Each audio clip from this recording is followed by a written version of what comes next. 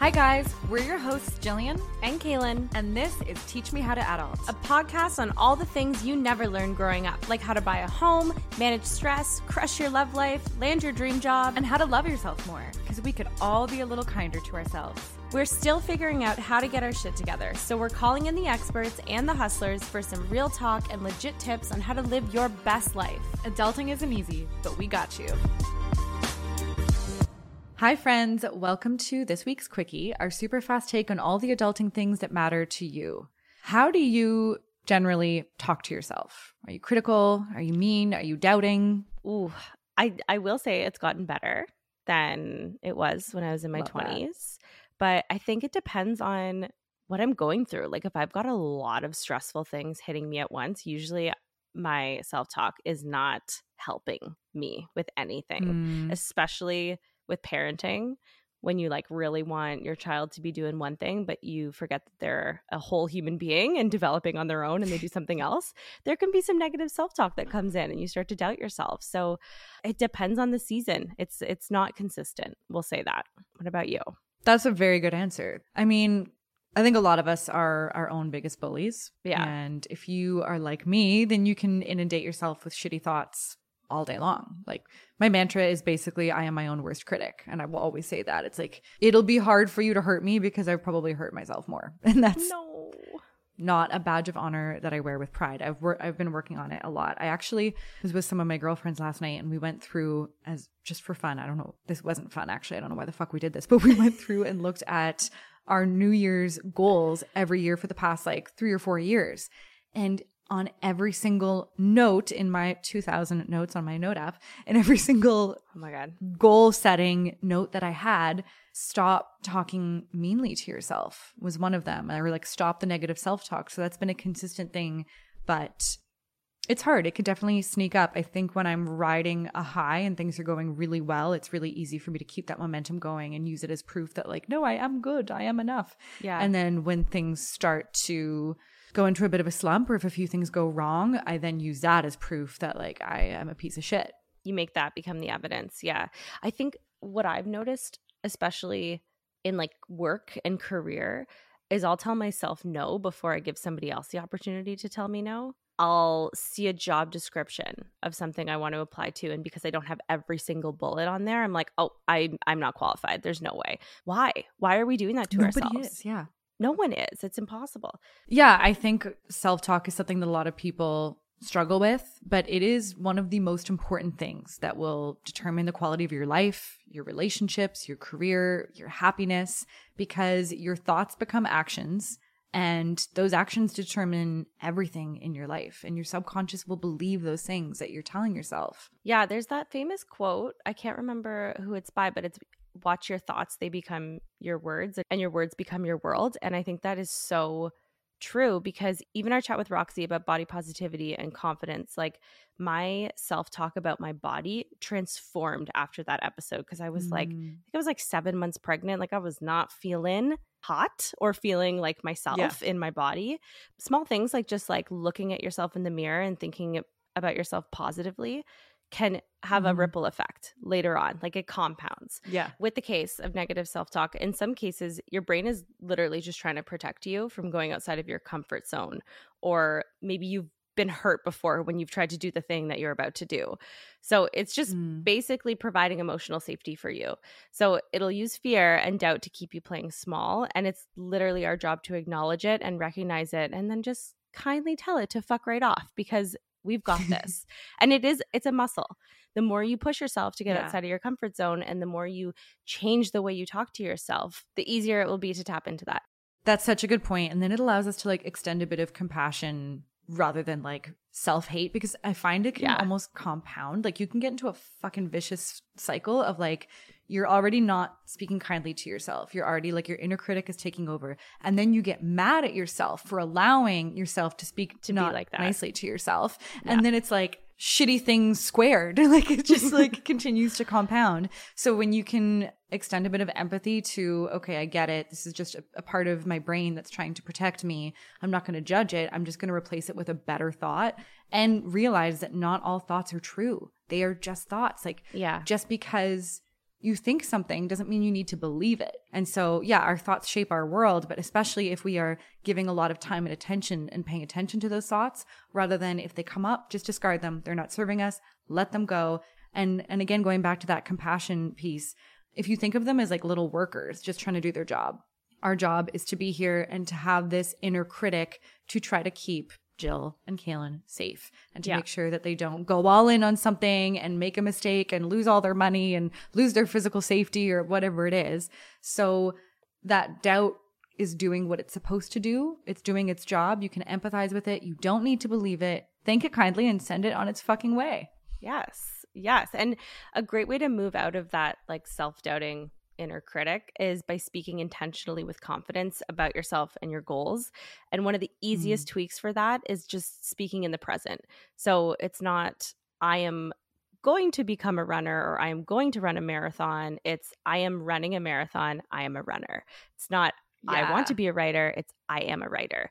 No adding qualifiers or justifications to what you are. You just state it as if it has already happened, basically. Even when you say out loud, like you might be able to say to your friends, yeah, I'm a writer.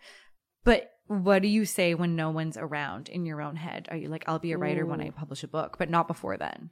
Or I'll be, I will be a runner when I complete a marathon, but not before then. So whatever it is that you're saying when no one's listening, that's the shit that's going to shape you and impact your self-belief.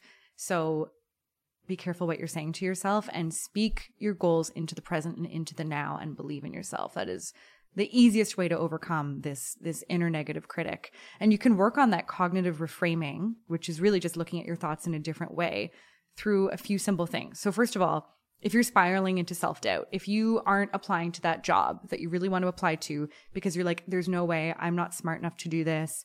You fucked up your last job and it's too stressful. You're not going to be able to handle this. Whatever inner dialogue is happening, just snap out of the spiral through either changing your state in physicality, go for a run, go for a walk, go do something physical, or with mindfulness, if that's more your speed. So like bring you back into the present moment by deep breathing, putting on some music and silencing your mind, whatever it is that you need to do, whatever tool you have in your toolbox to bring you into the present mode. So we've now snapped out of the spiral, and then we can move into fighting that internal fiction with fact.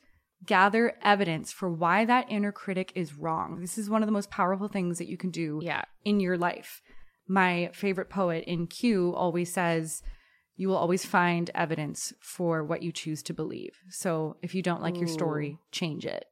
And that line probably changed my fucking life because our brains are constantly looking for evidence of whatever narrative we are feeding ourselves, even if it's bad. That's so true. And latching onto the fact is just going to help like abolish all of those crazy thoughts that are going through most people's heads at any given time, but it's just going to allow you to see clearly what's actually true and what you are capable of doing. 1000%, because your brain is constantly like scanning like through all of your memories, being like, how can we prove this conclusion? Like if you're telling yourself you're not smart enough to start a business, you're not beautiful enough to be liked by your crush, your brain is like pulling up some shit from the past, like, oh, in grade 3, that boy didn't want to kiss you. Or like, your random like multi-level marketing scheme that someone tried to pull you into, like that didn't work out. So you obviously can't be a business owner. This is just what our brains do. And sadly, our brains grip onto the negative more easily. It's more sticky. So you could have been called smart and beautiful 1,000 times before. And maybe you were called unattractive or dumb once by some fuckboy. And I bet you will always remember that one time. This guy who was just butthurt said that I wasn't funny. And I believed that I wasn't funny for so long, no matter how many times you and my other friends are like, Jill, you're hilarious. You make us laugh all the time. The voice that will always ring true is that one fucker saying you're not funny. Fuck that guy. So this is what our brains do. It's not just you, it's all of us. And we can counter that inner critic with our own evidence of why we can do these things that we want to do. And if there really are things that have happened in the past that are holding you back, we need to stop speaking of the past as if it's the present or the future. History doesn't always repeat itself. It will only repeat itself if you continue doing the same things in the exact same way. So just because you didn't get a raise that one time that you asked for a raise does not mean that you're not qualified or capable of getting it now. The past does not equal the present. So stop using the past against yourself. Yeah. And I think if there is something in your past that is holding you back because it is a failure in your eyes, reframing it as a growth opportunity, as hard as it is really going to help you overcome that next step. So let's say you had a job that didn't work out because it was toxic and you feel like, oh, I should have stayed longer. I didn't give it a full year. I quit too early. Reframing that to you now know how to advocate for yourself in your next job, and you know how to recognize signs of a toxic work environment is gonna serve you a lot better than those other thoughts. Or take relationships. If you had a relationship that didn't work out and it was also toxic, or it was failed for whatever reason, it just means that you know how to value yourself, and you now know what red flags to look out for. There's some sort of silver lining lesson that you can take away from it. And this isn't us being like toxically positive. Like, for sure there's shitty things that were shitty, and like full stop, 100%. But there's always going to be some golden nugget that you can take away from it that you can use to propel you forward and not let it hold you back. Yeah, exactly. And how you choose to like look back at that experience will shape whether you can ever find that golden nugget. So if you just feel like, oh, wow, I'm such a shitty employee, I didn't even last a year, that's going to be the narrative that you carry forward. And you're going to bring that into your next job versus, I know when something isn't serving me and I'm confident enough to leave it and to start over again. What a better narrative to equip yourself with. Totally, because that other narrative is not going to serve you at all.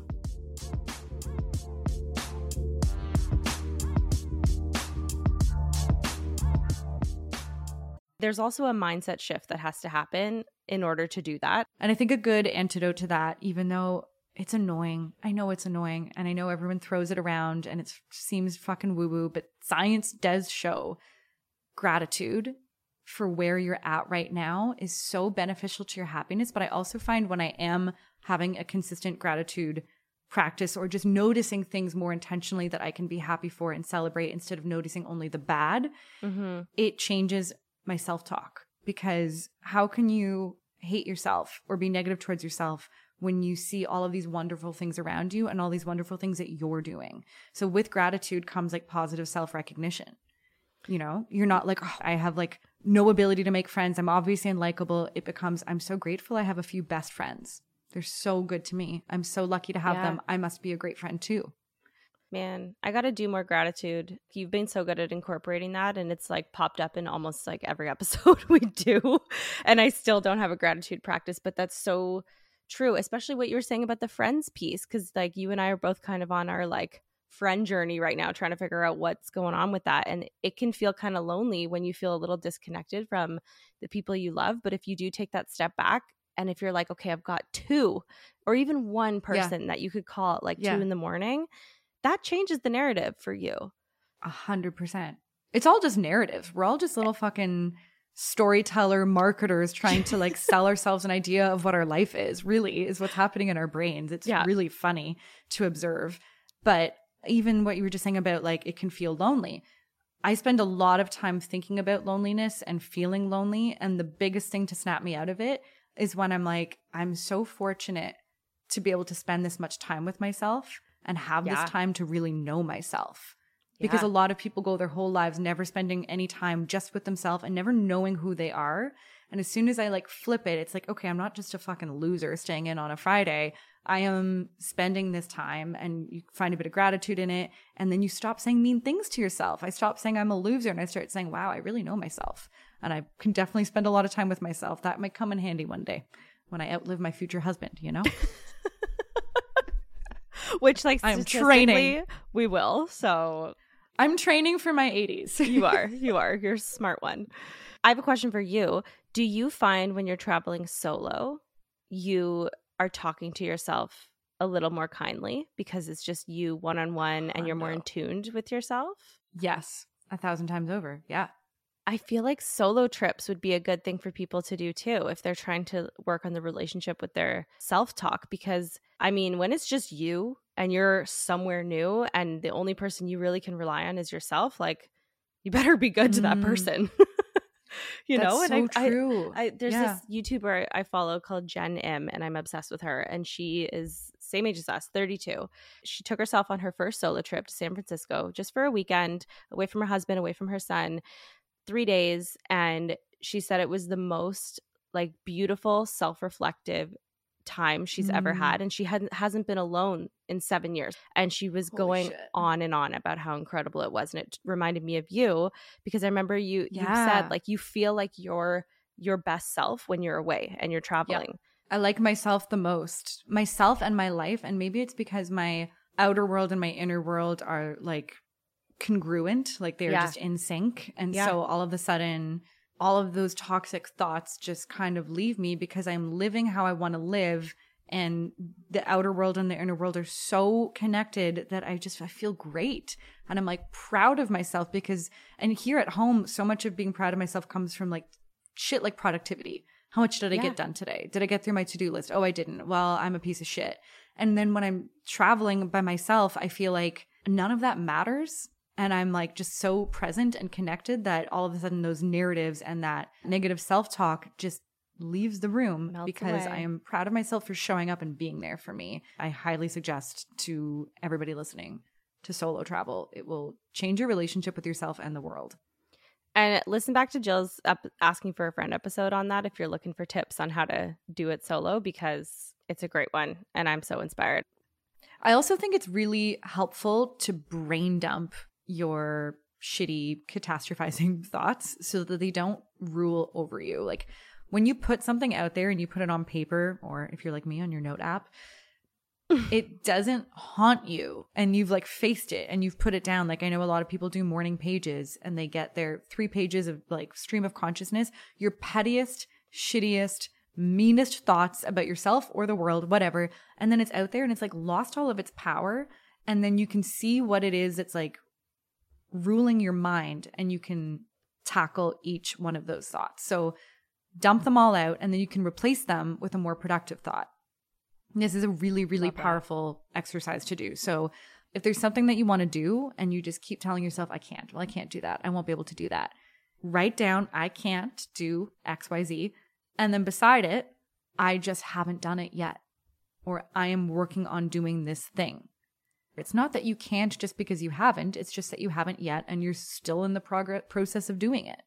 I'm bad with money is something that so many people that I know tell themselves. I'm bad with money. I don't understand money. That's a toxic thought to have rule over you. You are deciding that you are almost like relinquishing your power to be good with money, because you keep feeding yourself this narrative. Write that down. Replace it with, I am learning to master my money. I am taking control of my finances. It will shift the way you approach money and yourself and your abilities, and give you confidence to learn. And an amazing thing that Mel Robbins and her daughter figured out in like real time on one of her podcast episodes, it was so good. Her daughter was talking about imposter syndrome. And she was like, I've realized all this time I keep being like, oh, I have imposter syndrome. But I'm just a beginner.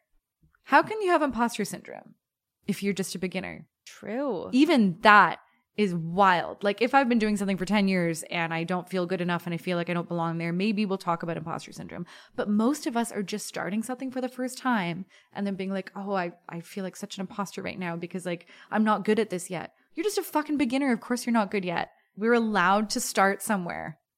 Yeah, I think, and that's so good for anyone who's just starting a new role, because it can feel like you've been hired to do this role and you should hit the ground running and know absolutely everything right off the bat. But like, no, it takes time. It takes like 6 months to fully understand what's going on in your job. So be easy on yourself.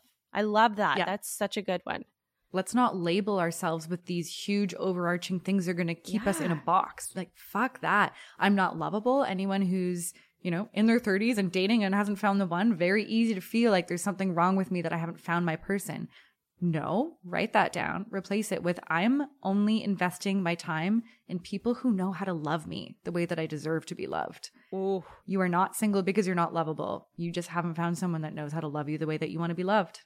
I love that. And last but not least, if you feel like you're not, whatever it is, enough to do something, I'm not savvy enough to manage the business and finance side of this, company that I want to start, whatever it is, reframe that as, I have unique abilities to bring to this thing that I want to do. So maybe you don't have a business background. You actually might have a POV that no one else has because of that.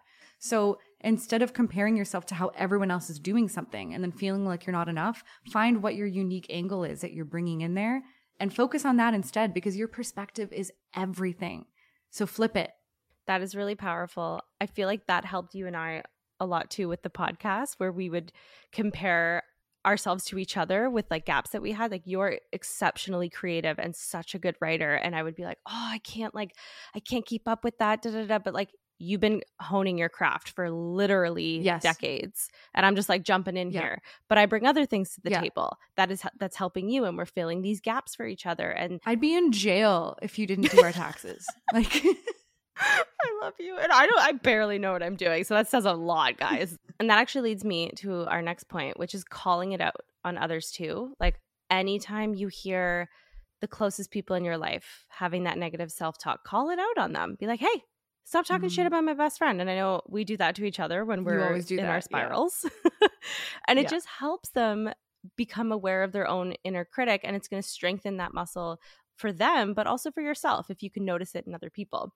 So kind of flip it. And I honestly feel like the more you call it out, and that's helped me when I call it out on you, I notice it more when I'm doing it to myself. And I'm like, well, if I'm giving Jill shit for it, I got to give myself shit for it too. So there we go. It creates this like mutual accountability. I mentioned this at the top of the episode, but letting other people tell you no before you tell yourself no. Like, don't write yourself off before you've even tried. That's a big, big, big one. And that's something I'm trying to do more now, because I've switched industries. And so sometimes I'm sitting around in rooms and I feel like I shouldn't be there, or I'm not qualified enough to speak, or no one's going to want to hear what my ideas are. But I'm just telling myself no and writing myself off before somebody else has. And think about how many opportunities you're missing out on if that's the way you're going to live your life. I've missed out on opportunities by playing small. 9 times out of 10, I honestly think no one knows what the fuck they're doing anyways in the rooms. Like, everyone's just trying their best. So just try. Just like put yourself out there, and sure, you say the wrong thing, whatever. You've learned something. Or you raise your hand for that opportunity and you're not ready. Fine. You can then build a plan to get yourself there. But honestly, letting someone else tell you no is my new mantra that I'm going to have like written down on a sticky note. And then speaking of mantras, using positive affirmations or mantras like let someone else tell you no, or I am a writer, things like that can just help reinforce positive self-talk and, you know, silence that inner critic. I've actually started doing this with Mia. She's not even 2. And before I put her to bed there, I think I was reading some parenting book or some parenting YouTube channel, was like, give your child some positive affirmations before they go to sleep. I don't know if it's working. She's pretty confident as it is, but I just say like, you are smart, you are loved, and just something that's going to like make her feel like she's capable. And I think we should do that for ourselves too. I love that you're doing that for Mia. It exemplifies like we need to treat ourselves the way that we treat the people that we love the most. That is the ultimate form of self-care and self-love. Like just the words that you speak to yourself. Fuck yeah. And, you know, we talked about this in our episode about bad habits, about how if you want to replace a bad habit, you need a new behavior there to like break the cycle. Like there needs to be something to replace it with. So it's hard to just stop that inner monologue that's always going. And that's why it's so important to have positive self-talk, these affirmations, these kind statements to make, this good evidence to use. This shit matters because your brain isn't just going to go silent all of a sudden. In 32 years, it still hasn't happened to me. So really work on that positive self-talk practice to eliminate that negative critic. Unlock that next level of happiness. It truly starts in your brain. Do it for future you. They'll be very grateful that you did. You got this.